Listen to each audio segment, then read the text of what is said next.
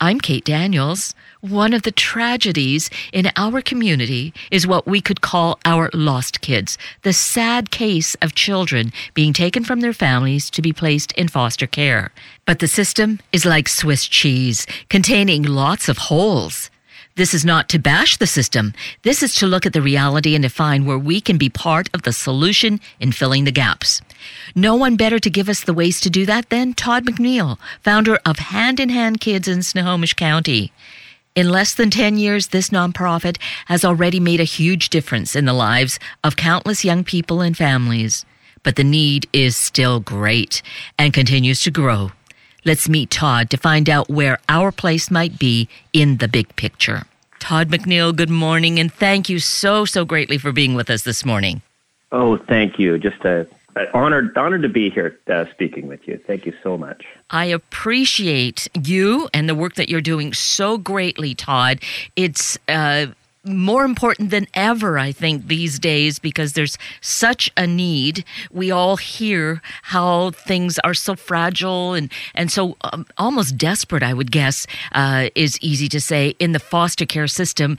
And you have stepped up with this incredible organization you founded, Hand in Hand Kids, which maybe some people haven't heard of, but I think it's a story that we should share some of so people know where the hope lies, how each of us can really be part of the solution. Thank you. Hand in Hand was just, I'm actually a construction guy. I don't have an education in social work. My wife and I are just normal people, but started the journey of foster care and saw a gap in services. That's one thing that I just hope the listeners will understand, that it can just be normal people that can make a difference in a child's life. There's nothing that we have to offer that's special as far as money or education or anything else. And Hand in Hand was really just birthed on the idea that as a community we need to take care of our kids, that every kid deserves a family. So that's a great point, that each of us can step in. And as you were saying that each of us can do this, it really is as simple as realizing it's love, that we care enough, that we love enough to open our doors for whatever period of time to a child who is really in desperate circumstances. Yeah, and I think there's a lot of love out there. In fact, I think that is one of the things that's scary for people. One of the most common reasons people don't get involved with at-risk kids or foster kids that we hear is, I could never love a child, raise a child for 6 months, a year, 2 years, 3 years, and then release that child back. And those are the people that we really want. Those are the people that have so much love in their heart. I'm always leery of the people who say, oh yeah, I could do that. I'll just pretend that I'm babysitting or do a disconnect. And the kids will feel that. Our kids deserve to be loved. And what a gift you give to them that when they do leave your house, that it's a physical pain that rips your heart out. The children deserve that. They deserve to be loved that much. Well, if that is then a concern, you and your wife have done that, and you continue to do it, if maybe not really directly, but seeing all the children who come to Hand in Hand Kids, you do have to part. But even though there can be some pain, isn't it essentially a good pain? It is wonderful. And often my wife says we do this for selfish reasons. And the funny thing is that the broken heart can be healed by another broken heart. And it's the only thing where two broken things actually lead to healing. And being a foster parent, our healing always comes from the next child that comes into the house that needs us and embraces us. And so, when a child leaves, it's very sad, but we also know that it's time to get ready for the next child that we're going to have the opportunity to love. And it's extremely rewarding. And if people can just get over that initial fear of that heartache, because there is a way to heal that heartache, and that heartache is by continuing in the work. Exactly. And so here is an opportunity to consider that, to consider how we might be filling in a gap. It might really be the most opportune thing, because maybe we don't see ourselves as being able to do this for the long term, but there's such a need for short term, and we can choose those times when we can open our doors and say that this is going to last for a few weeks, several months, that kind of thing. Yes. And, I think it's a scary thing to start off in foster care. And that was one of the big reasons we initially started Hand in Hand was to start doing receiving care. That first 72 hours that a child comes in is critical. And most of the time, the department, CPS, Child Protective Services, just needs time to find a family member, a community member. And so there's this really low barrier way that people can get involved through our Safe Place program.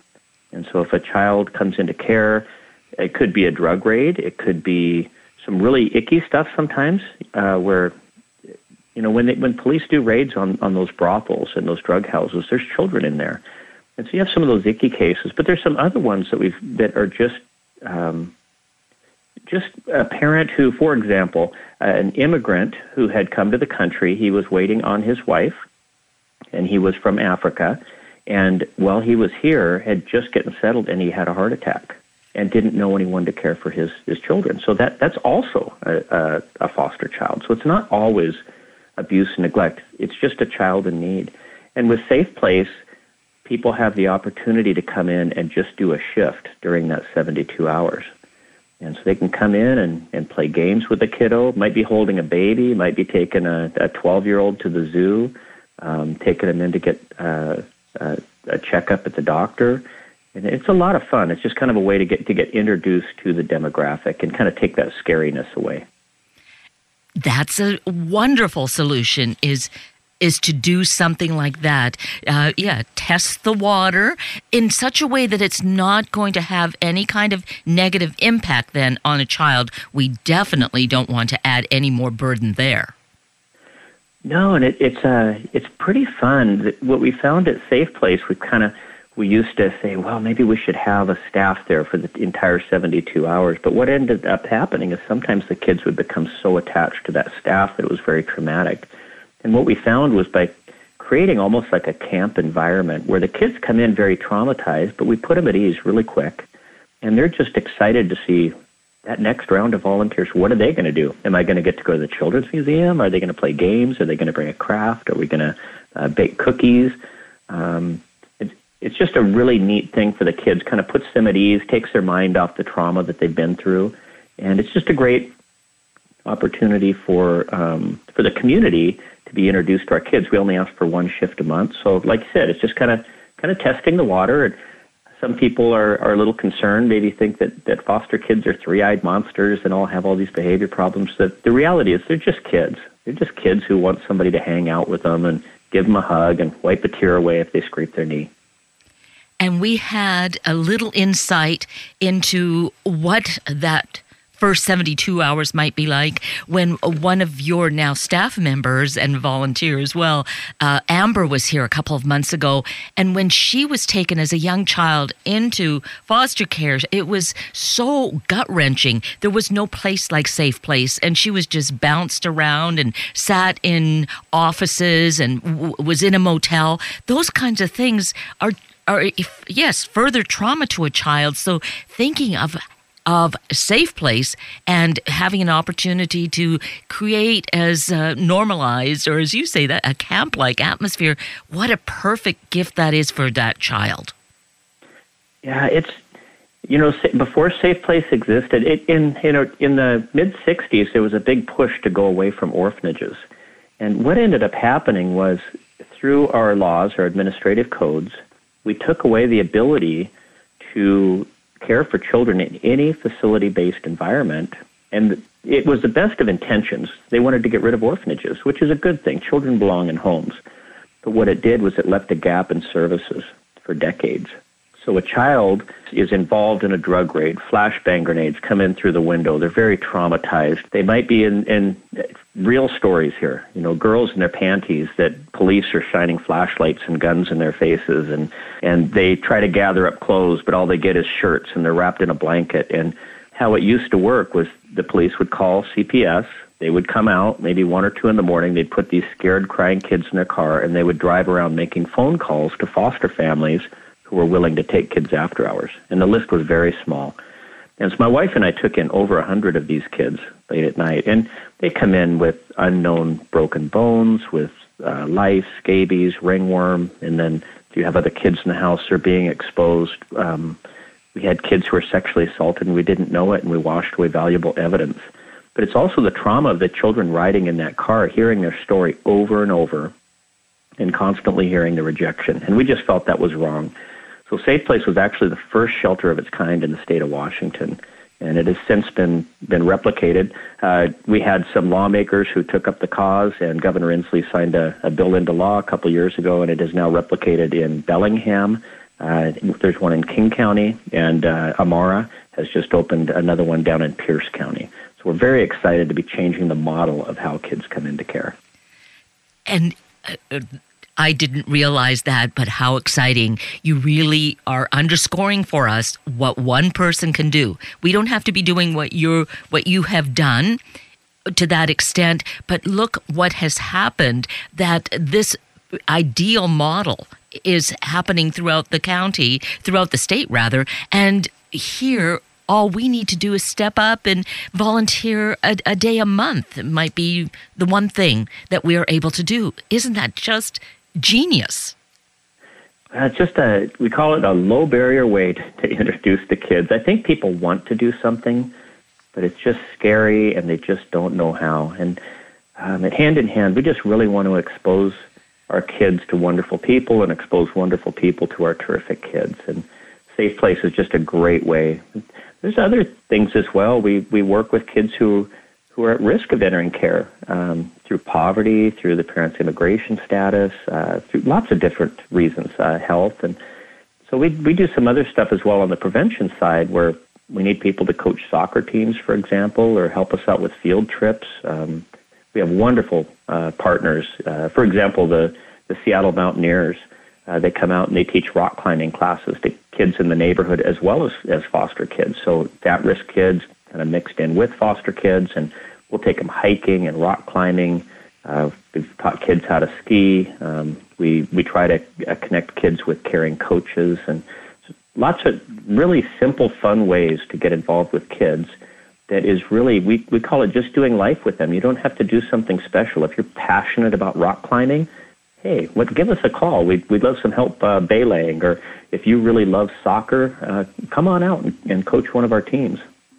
So very easy to participate in these ways, something that is what we already enjoy doing and being able to share it with those kiddos. Oh, right. I think so many times people get way outside their comfort zone, trying to serve a child, and sometimes you pull the kiddo out of their comfort zone. And I said it is all about doing life with the kid. When you're coaching a kid, you're doing life with them, and there's so many life lessons. And when you're volunteering at Safe Place and you're wiping a snotty nose or helping a kiddo, tie their shoes or that stuff, you're just doing life, and it's really rewarding and really fun. So how simple is that? So if this is already sounding appealing and intriguing to someone, how do they go about getting involved and volunteering themselves? Well, our website is the best way, and it's www.handinhandkids.org, and it's all spelled out. And if you go on there, if you click on the events, we do volunteer information meetings, and it's a great way to just kind of check us out. And if it is a little overwhelming, we also have some other opportunities just with partner agencies. The YMCA, for example, runs a youth development center, not only in our neighborhood, but all over Snohomish County in the YMCAs. And so if it's a little overwhelming to kind of make the big plunge, we've got other ways that we can plug people in and get them volunteering. But that's really the best first step, is to come to one of those information meetings. And so you go to events, and down under events, there'll be volunteer information meeting, and you can click on that and find out when the times are and register. And even if last minute you want to come and you're not registered, just go ahead and show up. It happens quite often, and the more the merrier. That's great. Important and wonderful opportunity of community really pulling together. And any time is the time for that to happen. We're finding, I think, these days a lot more stress and strain going on, that the need, I would guess, is maybe even greater, Todd? Yes, the need is greater and the resources are fewer. I'm not going to lie, foster care is really tough, and that's why I say it's good to just test the water with these low barrier ways to get involved. But foster homes are in decline, families are strained, and it's just really tough, and I think it's kind of a scary thing. And also because of our really strict privacy laws, which are just wonderful here in Washington. But the side effect of that is that our kids' stories don't get told. So my belief is we have a wonderful state with terrific people who want to help, but they just don't know the need. And right now, my email is flooded with children who need homes, and there are no foster homes right now or places to take them. And one thing that people don't realize is you don't have to be a foster parent to take in a foster child. You just have to have a relationship. So if you're a teacher and a kiddo at your school comes into care and you have room, you can take that child in as a suitable other. Or if you have a neighbor and that kiddo calls you grandma, you're a fictive kid. And you can also be a potential option for that child. So just letting people know that these kids are out there and they really need us. I think that a lot of people don't know that. Oh, it is heart-wrenching to think about a child just drifting. Their parents, as you mentioned, might be ill. As earlier on you mentioned the immigrant father who had a heart attack. These kids could be left on their own, right? Yes. And what ends up happening right now is with the lack of foster homes, we end up with kids that bounce in hotels, or they might stay in a foster home that's too full. And so they're only allowed to stay there overnight because of the laws and the way the rules are written. And statistics show that if a child moves 3 times in foster care, they're not likely to attach to a caregiver. So it's really important that we do this right. And currently we're not. We have kids that might have 6, 7, 8, 9 placements in the first 2 weeks where they're staying at different places and at the DSHS office during the day after they leave Safe Place, just simply because of the lack of foster homes. Oh, again, that is so heart-wrenching. And to think of a child who might be school age, they're probably not even able to continue going to the same school, and their whole life is being turned upside down. Correct, yeah. Sometimes it's really tough to get them to school. And so throw all that out there, and it just really sounds overwhelming, but the solution is actually really simple. The numbers, even though they sound overwhelming, almost 500,000 foster kids in the country, and 10,000 here in Washington, and here where we are in Snohomish County, about 750 kids. But the number is actually equal to the number of churches, for example. Or it's also equal to the number of civic groups. So if each church were to take on one child as a church, support a family that took in a child, the problem is gone. Or civic groups, same thing.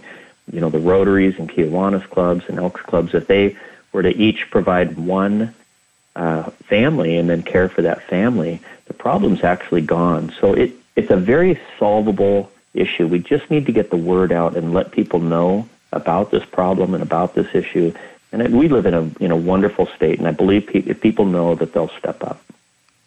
Now that sounds like such a very reasonable and doable way to approach this. I had not heard anyone comment on it in that way. So we just have to ask our faith communities. We may have thousands of people listening who are going to all these different churches or belong to these different clubs, as you mentioned. So we just have to enlist them and engage them in wanting to support a family to be a foster family. That's right. And the agencies and the people who do this, we really work together on a state level. So I would encourage that even if someone is living in Pierce County or King County, to go ahead and give us a call or just look into fostering. But they're welcome to give us a call even in Pierce and just say, hey, what's a good agency, or how would I start the process down here?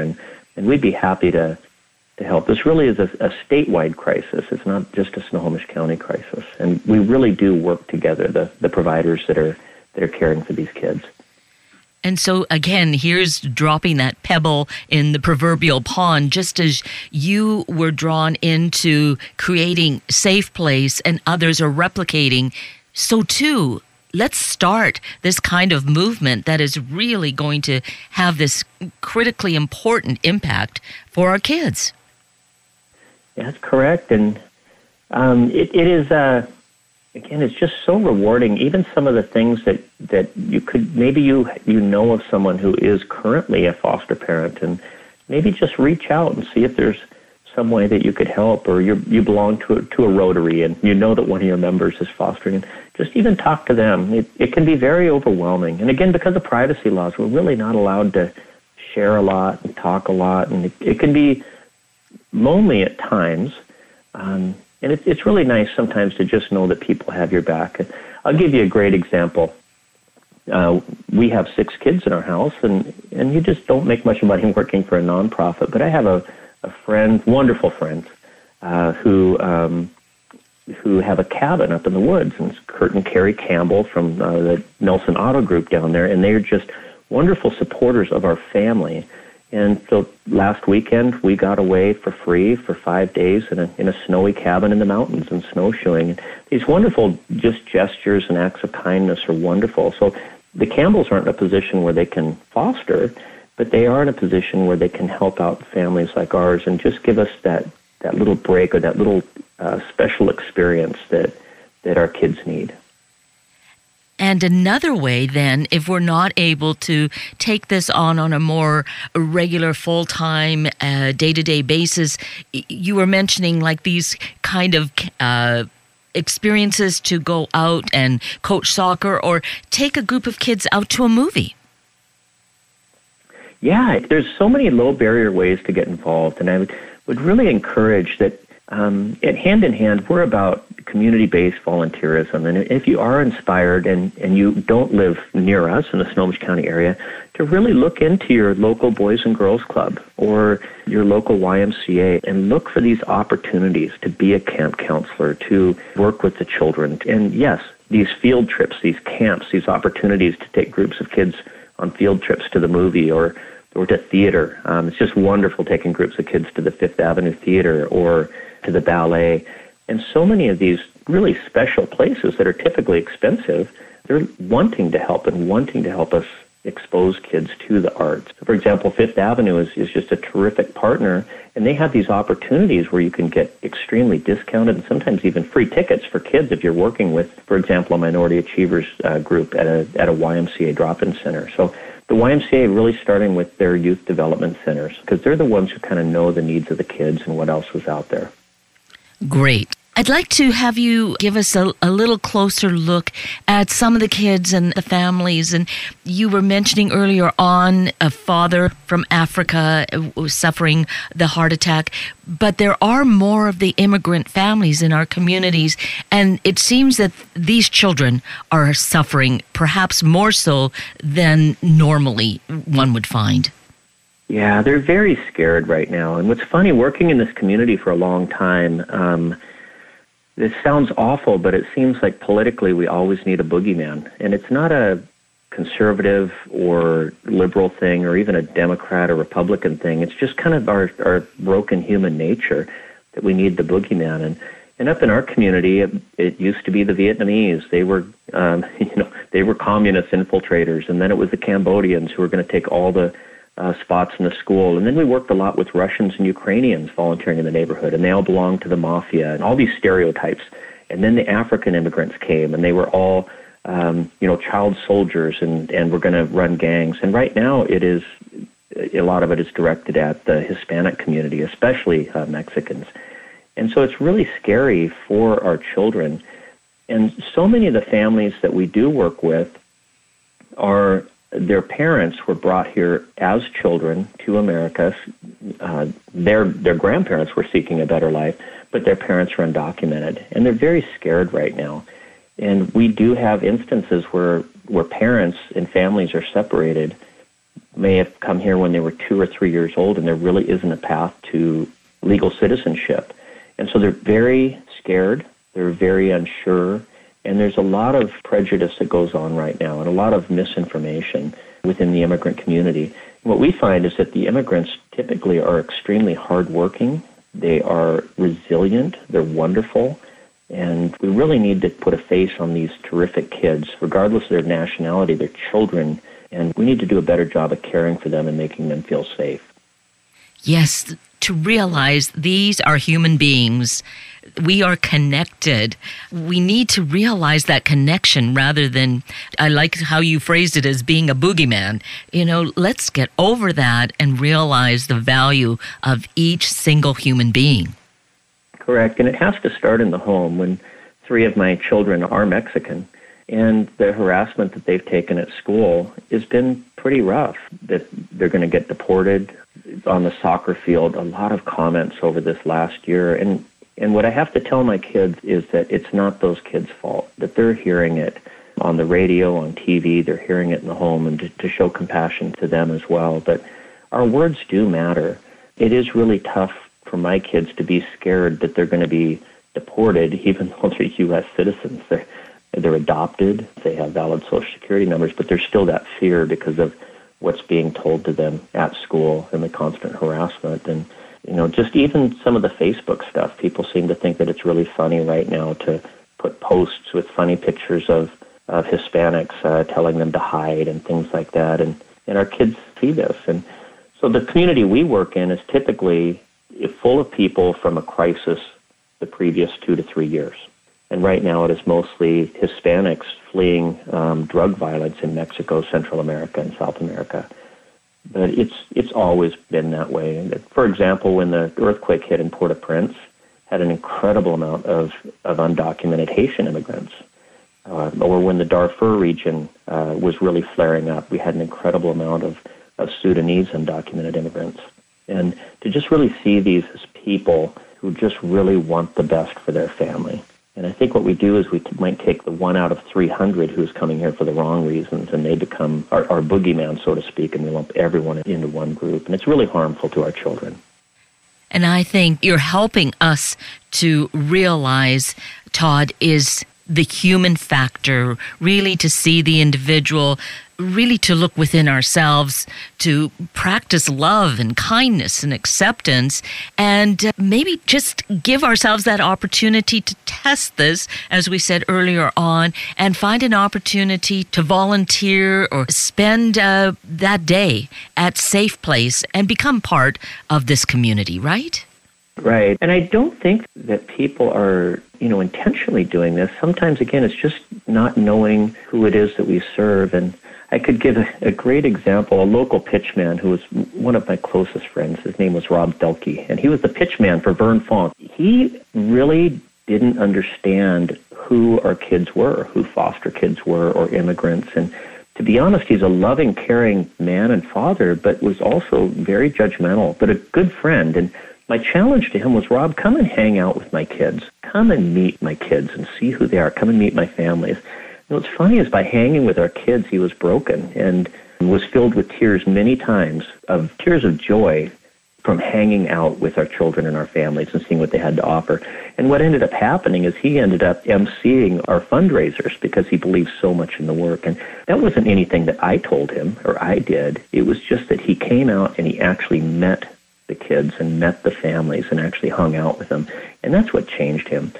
Again, they're not a boogeyman. They're just human beings and people who have dreams and hopes and just want to have a good, safe life for their children and their families. Oh, that's a wonderful and an important story, one for each of us to really embrace. And if we need to challenge ourselves, if we find those barriers existing. Well, Todd McNeal, it's been so incredible to have you share this with us. I wish we had more time, but I hope that we covered the essential pieces of what's going on. Let's just mention the website once again. So that's the place to get the information that we need and get involved. Yes, it's www.handinhandkids.org, all spelled out, HANDINHANDKIDS.org. And you can look around at some of the work that we do, or you can click on the events and register for one of our volunteer information meetings. And like I said, if you live in Pierce County and you're interested in foster, give us a call. Just let us know, hey, I'm in Pierce County. Who's a good agency that I could contact down there? And we'll get you plugged in. Perfect.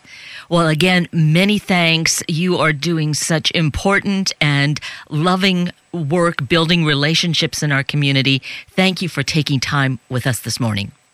Oh, thank you so much for having me. It's an honor. Thank you so much.